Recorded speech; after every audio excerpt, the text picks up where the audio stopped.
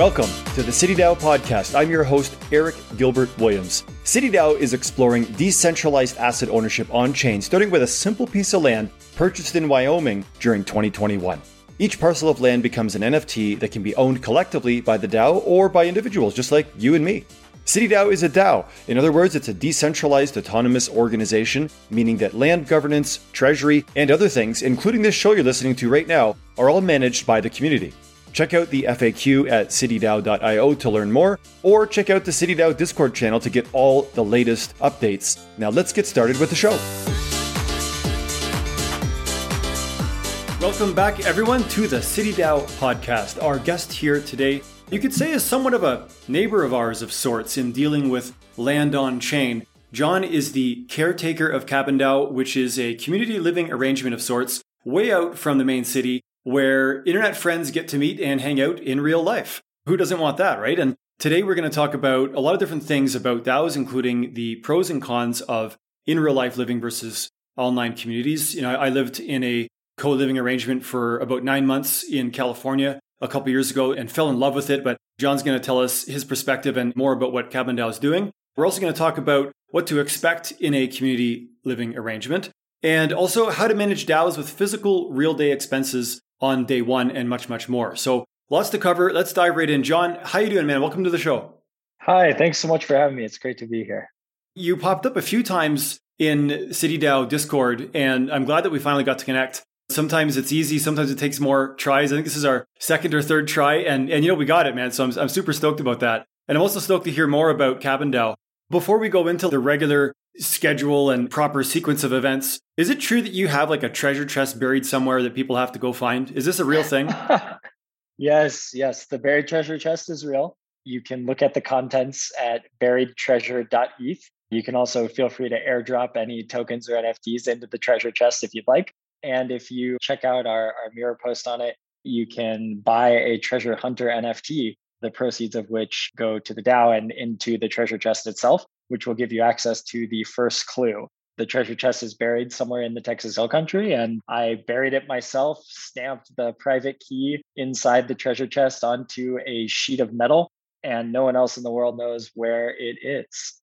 So let's back up for a second, just to make sure everyone understands this properly. If I understand correctly, and I might not, so tell me if I'm wrong, but the way that I understand it, you took a physical treasure chest that would have long-term durability if submerged and buried underground. And inside that chest, you put in the seed phrase of a wallet that some people have started putting different assets in. And that could be anything. We don't really know, I suppose. I guess we do know what's in there, isn't it? Because it's publicly available. So the wallet address is publicly available, but the passphrase is buried in this treasure chest. And then anyone can go and find it. Yeah, that's it. Yeah, it's an actual physical wooden treasure chest. And it has a sheet of metal in it that I stamped a public and private key into, wrapped it all in saran wrap and buried it in the Texas Hill Country. And yeah, it's a kind of fun experiment in how you can use a public ledger in this case to still have a secret buried treasure where anybody can add anything to it, anybody can see what's inside of it, but you have to find the actual buried treasure in order to take ownership of the assets inside the treasure chest. And I've mentioned this to a couple of people. It's difficult for some people to swallow and comprehend and fully internalize the concept that what we're talking about right now is exactly as we're saying. There's a physical chest somewhere out there that you can go dig up and get a whole shit ton of crypto-related stuff. What's in there right now? Do you have a list off the top of your head, like roughly, approximately? Yeah, it's funny because a lot of people have just started airdropping things into it. And so as recently as this week, I saw a tweet from one of the top Medicis of the treasure chest, who is a former cabin resident and OG NFT person, goes by at one of the many mats. He has a chip embedded in his hand that you can scan for NFTs. And he also has a lot of fantastic NFTs, some of which he's been dropping into the treasure chest. And there's, I think at this point, maybe dozens of NFTs in there, as well as the treasure hunter NFTs have raised about 3.4 ETH, which some of that gets dropped into the treasure chest. And then people have also been putting random tokens in there as well. I think a lot of good shit coins in the treasure chest these days. Do you have like a net value approximation? Like, are we talking 3 digits, 4 digits, 5 digits, 6 digits value roughly? Yeah, that's a good question. I think the fun thing at this point is that people airdrop these things typically when the NFTs are new. And so buriedtreasure.eth is registered with ENS for 100 years. And so I think what'll be fun about this is that the vast majority of those NFTs and coins and stuff in there are not going to be worth anything, but there's a good chance that at least one of them ends up being quite valuable in the future. So just between you and I, where'd you put it? Yeah, well, if you'd like to buy a treasure hunter NFT and come out here to the Texas Hill Country, I'd be happy to give you your first clue. I just might. So tell me more about this. Now, Cabin when I checked the website, and by the way, everyone listening, we're going to put this into the show notes of the episode here, the wallet address and the place you can find more about it and check out what's on it. We'll make sure that that's all included here in the show notes. Check it out at your leisure at podcast.citydao.io and all the notes there, including the link for everything that we talk about in the show about Cabin, John's Twitter, and all that kind of stuff too. The only thing that we're not going to include is the location of the treasure chest. Sorry, guys, but that's for me to know and you to find out. Or maybe it's for me to never find out. And who knows? Is someone going to find it? Like, let's be real here. Is it practical for someone to find it? Yeah. So several of the treasure hunters have not only come out and claimed their first clue, several people have claimed the second clue. And there's even sort of a cabal forming of a group of the treasure hunters that have teamed up into, I guess, a DAO, a proto DAO. And they have a Telegram group where they're coordinating their clues. So I feel like sometime, definitely somebody is going to find this thing. But there's a reason why I bought the ENS domain for 100 years. I'd like for this thing to be around for a while before it gets found. Okay, so when I go on the Cabin website, I see a couple different things. I saw one that looked like a cabin, one image that looked like a cabin, and one image that looked like some sea containers that were put together. And I might have been, maybe I'm at the wrong spot. I don't know. Tell me, how many locations do you have right now? So we're just starting our third season, our spring season as a DAO. And the first season was all about our creator residency program, which was how we started out here at what we call Node Zero in the Texas Hill Country. Our second season was really about building out Node Zero and developing it into an embassy for DAOs where we host retreats, residencies, build weeks. So for instance, we have a group of cabin folks out here this week for a build week. We're working on a sauna. And then we just kicked off our third season. So this spring, we are going to be focused on node expansion. And so we've started adding additional nodes to the network. So here at Node Zero in the Texas Hill Country, this is our first neighborhood. And I'll actually just step outside for a second and show you where we're at here. So this is the cabin that you may have seen on the website that I live in. Spring has just sprung here in the Hill Country. So we're getting some nice green trees. It's a beautiful day here. And then the shipping container cabin that you mentioned is just up the hill. That's where we started running the residency programs. We also have another node called Montanoso that's next door, another DAO member that has a house up on the hill that we also sometimes rent out for events like this one. So that's the three cabins we currently have. We have build weeks where folks are coming out here and building new stuff all the time.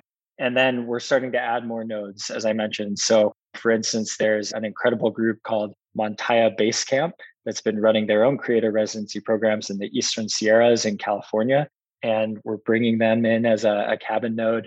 We've also been chatting with folks with other places in California, Colorado, Costa Rica, Portugal, and other sort of spots around the world that are potential future nodes that we'd love to bring into the network. And so just for clarification, when you say node, if I were to visualize what you mean, it sounds like you're adding new locations into the general DAO ecosystem for Cabin DAO that people would essentially pick and choose where they're going to go. And there might be pros and cons or different perks at different spots. Is that right? And then you're just going to keep expanding more and more locations. Am I understanding that correctly? Yeah. So our goal is to build a decentralized city. And the way we think about a decentralized city is that it's not all in one place. So if you think about cities being built around the dominant technology of the era, for the past century, that was cars. We want to build cities around the dominant technology of this century, which is the internet and blockchains. And we think how that works is that people will be connected through this mesh network online and through the DAO, but then they will actually live in physical locations that are spread out all over the world. You can think of each of those as like a neighborhood in the city. So we have a neighborhood here in the Texas Hill Country, but there will also be neighborhoods of this city all over the world. Yeah, and that subject of a network city is connected with why I said the word a close neighbor to ours here at CityDAO. And it's because this concept, this word, this network city evolution, you could say, is very new. And it's a new word that's circulating more and more, and we hear it more and more. And the definition is not known by a lot of people quite yet. And every time I talk about the concept of network city, I usually end up learning a little bit more myself. And so by network city, and maybe you can add to my definition here as I explain it to anyone that's listening. When we're talking about the concept of a network city, we're talking about people that are united by something beyond a physical boundary of a geographical location. And the best example I can think of is when, how many years ago I sold, I'm not telling you that I'm dating myself, I sold my last company and my car and all that stuff, my belongings, and I went full digital nomad. And so there's a point where I'm sitting there in Japan and Thailand and Greece, right? And I got my physical citizenship is in Canada, but I'm not physically there. I'm holding a Delaware C Corp in the United States, but I'm not a citizen of the United States. I'm hiring people in India and Philippines and all over the place, but I don't live there and I don't pay any taxes over there either. And then, of course, I'm in Japan and Thailand. I don't pay any taxes there either. I'm paying taxes in the one country that I don't do any business in. And so it raises in my mind, okay, well, where do I actually live? And the answer is very vague. And then the question of, well, where am I actually a citizen of? And then there's different answers that come up. But then the question is, well, what is a citizenship? Is it just a piece of paper that says that I'm from some geographical place? Is it like a 300-foot anchor at the bottom of a ship that just floats around on the ocean? Like, what is a citizenship? And until we get clear on that, it's hard to explain and quantify what a city is, because the concept of a city and geographical boundaries for it came to life hundreds of years ago, way before we had the internet. The concept of jumping on a plane and going to some other foreign country that doesn't speak your language and surviving, never mind getting there, but surviving, was foreign. It was not really something that was possible at all when the word city evolved in our English language to be common tongue practice. And now we have this inherited definition of an old school word that has an old school definition that no longer applies today. And so it's healthy for everyone listening, in my opinion, and for all of us to question, what is a city? And it doesn't mean throw it all in the garbage and start from scratch. It just means that this is a very new world, and the concept of a city is very different. Now, the word city is anchored in our dictionaries and might not ever change. But if we create a new word, maybe network city, now we have a new word and a new concept that we can start redefining that represents more what we're actually doing here today. And so that's my understanding. It's an evolving progress here of what a network city is. And I'd love it if you have any comments to add into that, or maybe you disagree on a couple of things I said. I'm curious your thoughts. No, I think that's right. You framed it well. The world has changed pretty substantially, and cities change with the world. Cities, like I mentioned, are built around the dominant technology of the era. I just pulled out my wallet here. I want to show you my cabin passport. So this is a chip embedded card that has a public-private key pair in it. And this passport can hold all sorts of NFTs that represent visas or other designations within the network that maybe give you different kinds of access to different places. And I completely agree with you. We have all these new tools to now print our own money and our own passports. And we're not trying to do some grand libertarian exit from society. But what we are trying to do is LARP as this new type of city and start to explore what it looks like to be digitally nomadic in a way that allows you to travel around to different places and feel at home wherever you go. Because now we're talking about being a part of Cabin DAO, let's say, and that gives you certain access, and there's certain responsibilities and there's certain limitations and there's certain accountabilities depending on what you want to do. And this is in a form becoming its own city. And you're having a Cabin DAO city network of sorts here, where citizens are able to access in and out freely, whereas other people aren't. And it doesn't matter where you're geographically located. It doesn't matter if you're in Texas right now. You don't have access to Cabin DAO unless you're a citizen, so to say. Do you call it citizens over there, or do you have a different word for it? We've been a little bit careful about using the word citizen. I know that CityDAO has used that word for its NFTs. We've been handing out these passports to folks who come on site for programs here at the cabins. But we want to be really careful with the term citizen because we think it conveys a lot of responsibility. And we think that we believe in a slow and intentional development of our governance structures and norms. And so I think the place where that starts for us is by enabling people to walk around with something that can hold NFTs that represent their membership within the community. But ultimately, that membership will look different in each place you go. We don't imagine that just because you have a cabin passport means that you'll be able to walk into any door in the city in the same way that just because you're a resident of a city doesn't mean you can go in someone's private home. What we think will happen is that there will be these autonomous, locally owned, operated, and governed places that then are interested in being a part of the network. And they may sort of have very different roles in the network. It could be in the same way that a city has skyscrapers and empty lots. We expect that we'll have some very developed places like Neighborhood Zero here in the Hill Country, and other places that might just be a plot of land that is looking to pull together a group of people from online to go out and start building on it.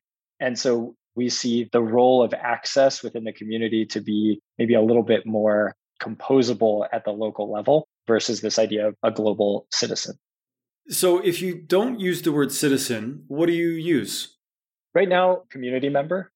Just generic and safe. Yeah. Yeah. And it's not that we're opposed to the idea of citizens in the future. I think we just want to be really confident that we have the right governance structures in place to enable people to actually be citizens, if we're going to call them that.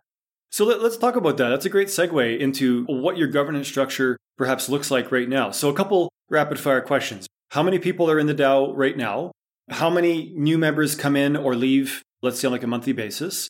What's sort of the growth anticipation, let's say, over the next 12 months? And then let's dive into like, how are you governing and how does that look if I was a member today? Cool. So I'm pulling up our Discord server insights right now, which I look at pretty frequently. So we have just about 3,000 total people in the Discord, and we have a little over 300 token holders currently. And anyone can earn their way into the DAO via bounties or buy tokens on an open exchange. And like any Discord server and like any online community, there's a smaller group of people who are sort of actively engaged each week than the total number in the Discord.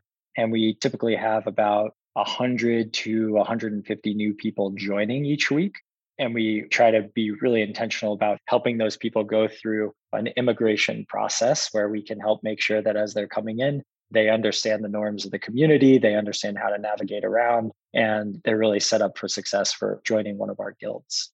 And so when you say 3,000 people on Discord, you're counting one-to-one Discord people to members of Cabin DAO. Is that right? So I would say that any DAO is a highly permeable structure with different ways that you can classify membership. So probably the broadest version of that is something like the people joining our Discord server or following us on Twitter. Those are certainly members of our community in some sense. But like I mentioned, there's a much smaller pool of token holders, so a little over 300 token holders who actually do the governance of the DAO, and I would call true like members of the DAO. And then even within that, there's a smaller group of people who are really actively participating, who are voting on every proposal, who are engaged in guilds, who are stepping up into leadership roles within the organization. So we don't necessarily view it as binary of like you're in or you're out. We think that there's this permeable spectrum of engagement within the DAO, and we accept the fact that like any internet community, it's probably going to follow the 1-9-90 rule, where 90% of people are lurking, 9% are engaging, and 1% are really producing most of the effort of the community. And so is there a minimum token quantity that you need in order to be a voting member? And what technology are you using for the voting? So we're currently multi-sig and snapshot DAO, like many social DAOs, and any number of tokens can be used for voting. We use quadratic weighted voting, token voting. So that helps make sure that even if you only have one cabin, you still can have some impact on governance. And if you have a whole lot of tokens, then that impact is discounted relative to the number of tokens that you're voting with. So that's our current structure, but we're not tied to it. I think, like I mentioned, we are very interested in both progressively decentralizing and in evolving our governance structures over time in ways that suit the community. And so as better solutions and tools come to exist for on-chain voting or for other voting structures like staking for voting, those are things that we're open to exploring. So when I moved out to California, I had this cool thing. I was at my buddy's condo in Thailand and I said I wanted to go to California and do something in tech. And he's like, man, if you're going to go to California and do something tech, you got to live in a hacker house. I'm like, what's that? He's like, well, you got to find out. So I Googled hacker house, found a couple hits, applied to one, got accepted, jumped on a plane, went out and lived there for 9 months. It was called Rainbow Mansion. It was absolutely phenomenal. Everyone that lived there worked for like NASA or Google or Tesla or doing amazing stuff. And when I arrived, it's 13 people sharing a place. And that's a lot of people for one kitchen. And everyone comes from a different background. And there's cleaning routines and cooking routines and event routines and courtesy requirements and house meetings and all this kind of stuff. And living in a community like that, for me, coming from, I was in Calgary for a very long time. So oil and gas, traditional 9 to 5, own a big house, have a big backyard type of environment.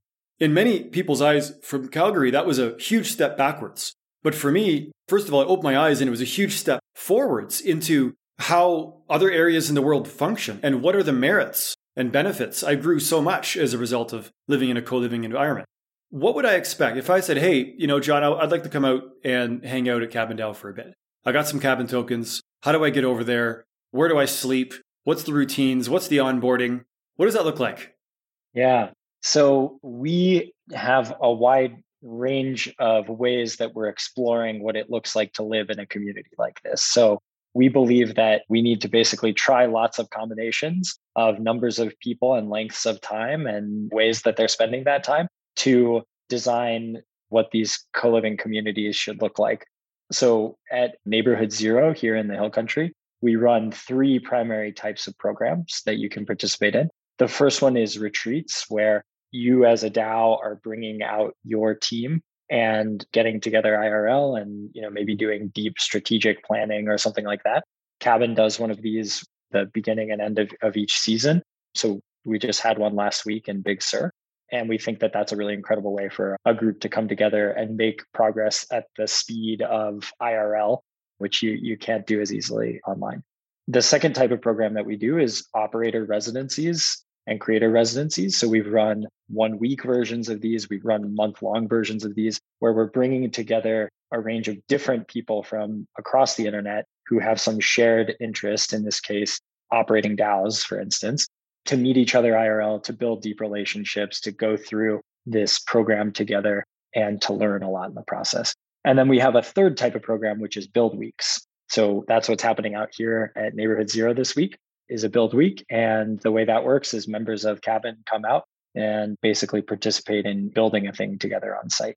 All 3 of these are essentially co-living situations where we have a couple cabins and you typically have your own private bedroom. The co-living house that we built up the hill here, the shipping container one, has 4 independent bedroom suites, which have, sort of your own private space with a queen bed, a built-in desk, your own bathroom, and then a big open co-living area in the middle with a kitchen and a living room and a dining room and stuff. So we think that's a pretty optimal structure for co-living, where you kind of have your own private space, but you also have big open shared spaces. And we want to explore other options as well. We're trying out something this summer at Montaya, where we're going to do a month-long opportunity for members of the Cabin community to come co-live together out there. They have a bigger space with more bedrooms, and that'll be a new experiment for us. Ultimately, though, what we think is that each co-living community is different and each neighborhood and cabin is going to be different. So we're very blessed to have someone on our core team named Phil Levin, who has built a lot of successful co-living communities, including in the Bay Area. So there's another one in the Bay Area called RGB that Phil and his wife, Kristen, helped build. They now live in another one in Oakland called Radish.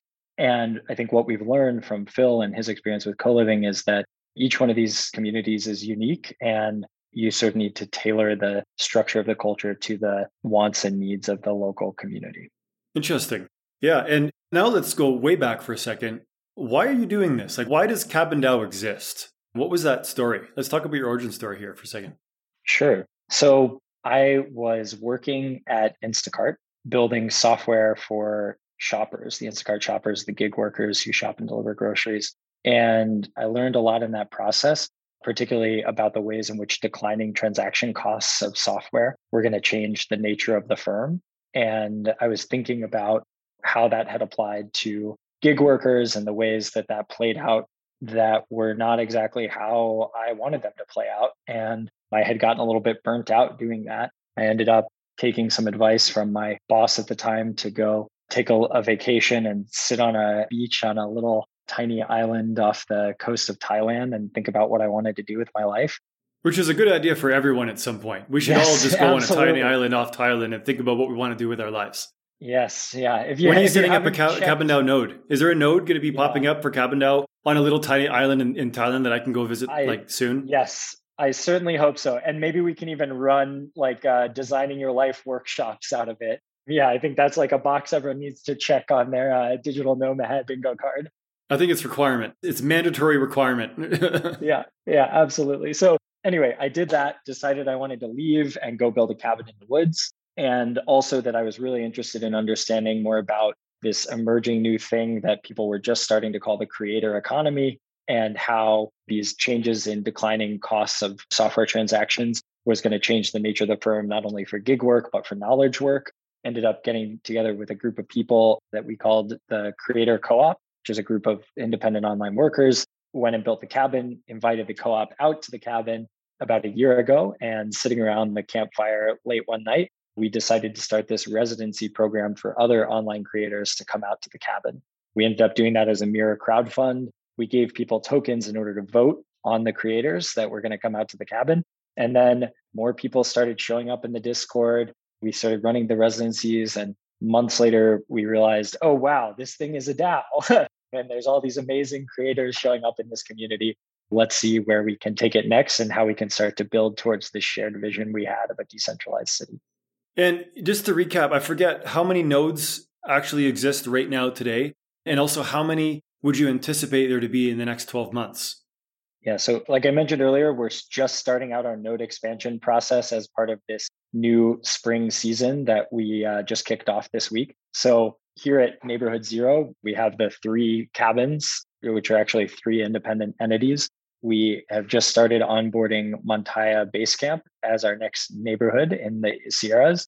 And then the goal for the rest of the season is to onboard a handful of nodes. Actually, I just had a call right before this with our new nodes working group about getting the first handful of those nodes set up this week.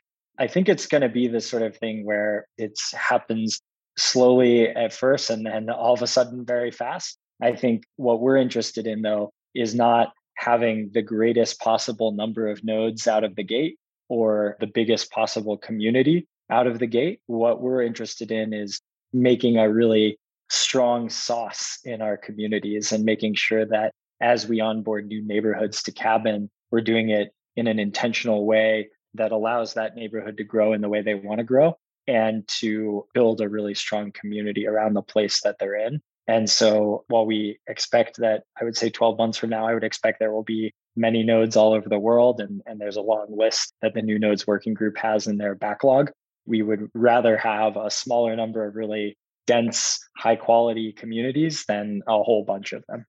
One thing that I found when I was telling my friends that I was going to live in this co-living arrangement is that they equated the concept of living with a group of people to being in college, to not having progressed in the physical world in terms of the stereotypical buy a house, get a dog, get a cat, get both or whatever, and get a big pool, whatever it is, get a nice car. It felt at first glance to them like a step backwards. And frankly speaking, I got to say, to me too, it felt that way too before I actually went and tried it. Why would you ever want to give up your privacy? Why would you ever want to live with a group of people and be susceptible to whatever happens in that community? A whole bunch of whys. And the way I phrase it now is living in a co-living environment does give up some privacies. Clearly, obviously, there's no way around that. And it's a question of trade-off. What do I get in exchange for giving up those privacies?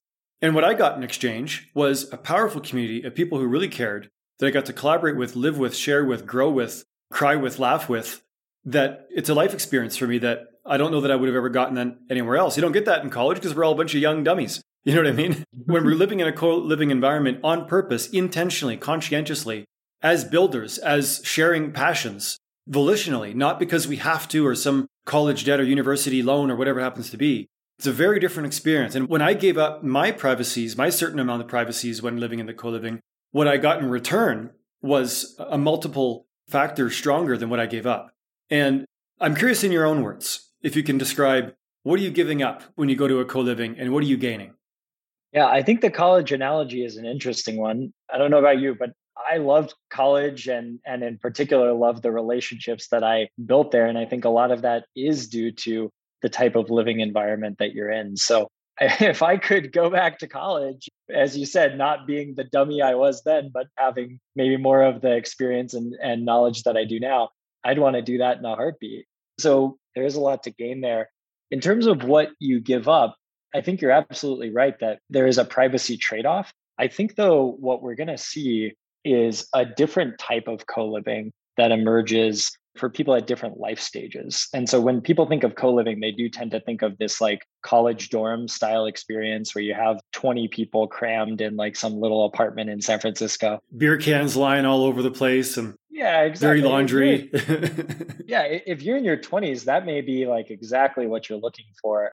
I am no longer in that phase of life. So I'm looking for a different type of co-living environment. I think when I think about why the communes of the 70s didn't pan out, a lot of it was probably due to the fact that people had this misunderstanding that you had to share everything and everything had to be totally open and shared and equal and all this. I think what we see with successful co-living communities, like Radish, the one I mentioned that Phil and Kristen started in Oakland, it's mostly actually young families or couples who are a little bit older. They have more of their own private space. They also, of course, have shared space. But I think what we'll see more of is that type of environment where you have your own space that is sort of your private home or room or whatever. But then you also have shared public spaces that everybody uses together. I think that balance is really nice for getting the best of both worlds. How about land governance? Is there any asset ownership in the DAO governance right now? Are there physical assets that are being managed other than the treasury, I mean to say? Land on chain, for example? Maybe you can tell me a little bit about that. Yeah, so going back to the discussion earlier around local autonomous ownership and governance, we see the DAO as being a mesh network for these locally owned and operated neighborhoods. And so our perspective here has evolved a little bit differently than city DAOs. And it's not that one is right and one is wrong, but I think they're both important. We're taking the approach that the DAO does not and probably will not own physical land itself, both because that's complicated, as you all well know, from a regulatory perspective and from a legal perspective, but also just because we believe that that local autonomous ownership is an important part of it. And what the DAO can really provide is the connections between these neighborhoods and the flow of information and people and resources between them. So that's how we're evolving. That said, I'm also very excited about the City DAO approach of actually trying to own and operate land on chain, because I think that's an important boundary for all of us to keep pushing. And I think that increasingly what we'll see within Cabin and the Cabin network is that these individual nodes will be on-chain entities that own and operate the land of their neighborhood. What has been your number one biggest challenge in doing this so far? Can't think about it. You can't select. You know exactly what it is too. I know. I don't know what it is, but I know you do. I'm going to give you a kind of ridiculous one, which is leveling things. Leveling things. Okay. Yeah. Elaborate. Yeah. So as we've started building things on site, what I'm always surprised by is that one of the hardest things about physical building is just getting the ground level. And I think it's actually a good metaphor for how we think about building communities, that you really want to invest the time up front in making sure that the foundation is really flat before you try to build on top of it. And I think that's true of our community, but it's also literally true. I spent the better part of a week, almost exactly a year ago, when we were first putting the shipping container cabins down, making sure that the foundation that we were placing them on was perfectly level. And it never ceases to amaze me how challenging various components of physical building are, and in particular that one. And I don't mean to jinx it. I'm just curious now, how is leveling coming along with your sauna build, your community sauna build? You don't want all the water spilling off one side, right? You want to wake up in your bed and roll off the side. You don't want the water to pour out of the sauna either. Yeah. So we have an amazing architect named Kat who's leading this build week. And literally, I was just up with her this morning, walking around the site, deciding exactly where we wanted to put the sauna. And we ended up renting a skid steer this morning to make sure we can get it perfectly level. So it is top of mind for me right now. So your biggest challenge had nothing to do with technology or trolls or digital management. You skipped all through that. Compared to just physically having a level living environment, I guess you can't undo that. You can't fix a crooked building other than redoing and removing everything. That's exactly right. the builder that we partnered with when we designed the shipping container cabin had a very similar saying, which was that the hardest part about construction is there's no copy paste and there's no undo. And so I tend to think that all these things we're doing with Web3 and crypto, that stuff is challenging. It's important for us to keep pushing the boundaries on and exploring. But ultimately, the most important thing we can do is just bring together humans, create actual communities. And I think the most important version of that we can do is IRL. And so, yes, while everything else, of course, is challenging as well, and I say leveling a little bit in jest, I also really do mean it. I think some of the most important contributions we can make are setting aside everything about the underlying technology of blockchain for a second and just thinking about how do we actually bring humans together. Some people maybe relate more or less to that, but I mean, I used to have a construction company with about 60 people in it and middle managers, and we did a lot of work, hundreds and hundreds of projects annually. And you're speaking my language here. When we have one mistake in that construction, sometimes we get lucky and it's fixable, but other times that's a $100,000 mistake. And it could have happened in one single day. There really just is no way to quickly go and fix what was just constructed without incurring massive expenses versus missing a comma on a web page push. And maybe the whole website's down. Sure, maybe it's a disaster, but you fix the comma and it's fine. You don't get that option in real life construction. Yeah, I think this is an important point about there's some folks who have been talking about the ways in which innovation is stalling. There's a great Patrick Collison webpage where he shows the ways in which physical construction has gotten much slower and less efficient over time. The Golden Gate Bridge and the Eiffel Tower, all these things were built incredibly quickly. We were building ships in days during World War II. And now we seemingly can't really build anything very fast anymore or very well. And so definitely a part of what I get really excited about, and I know members of our community, particularly like those that show up for Build Weeks this week, get excited about, is actually getting back to the brass tacks of just building real things in the real world. And I think anybody can learn how to do that and have a good time with it. And if we're serious about having a city, of course, we need knowledge workers, software engineers, writers, big thinkers, but we also need electricians and plumbers. And I can tell you, I'm out there every day fixing some pipe or building a new fence or doing something to help contribute to the physical infrastructure because I believe that that's how great cities are built.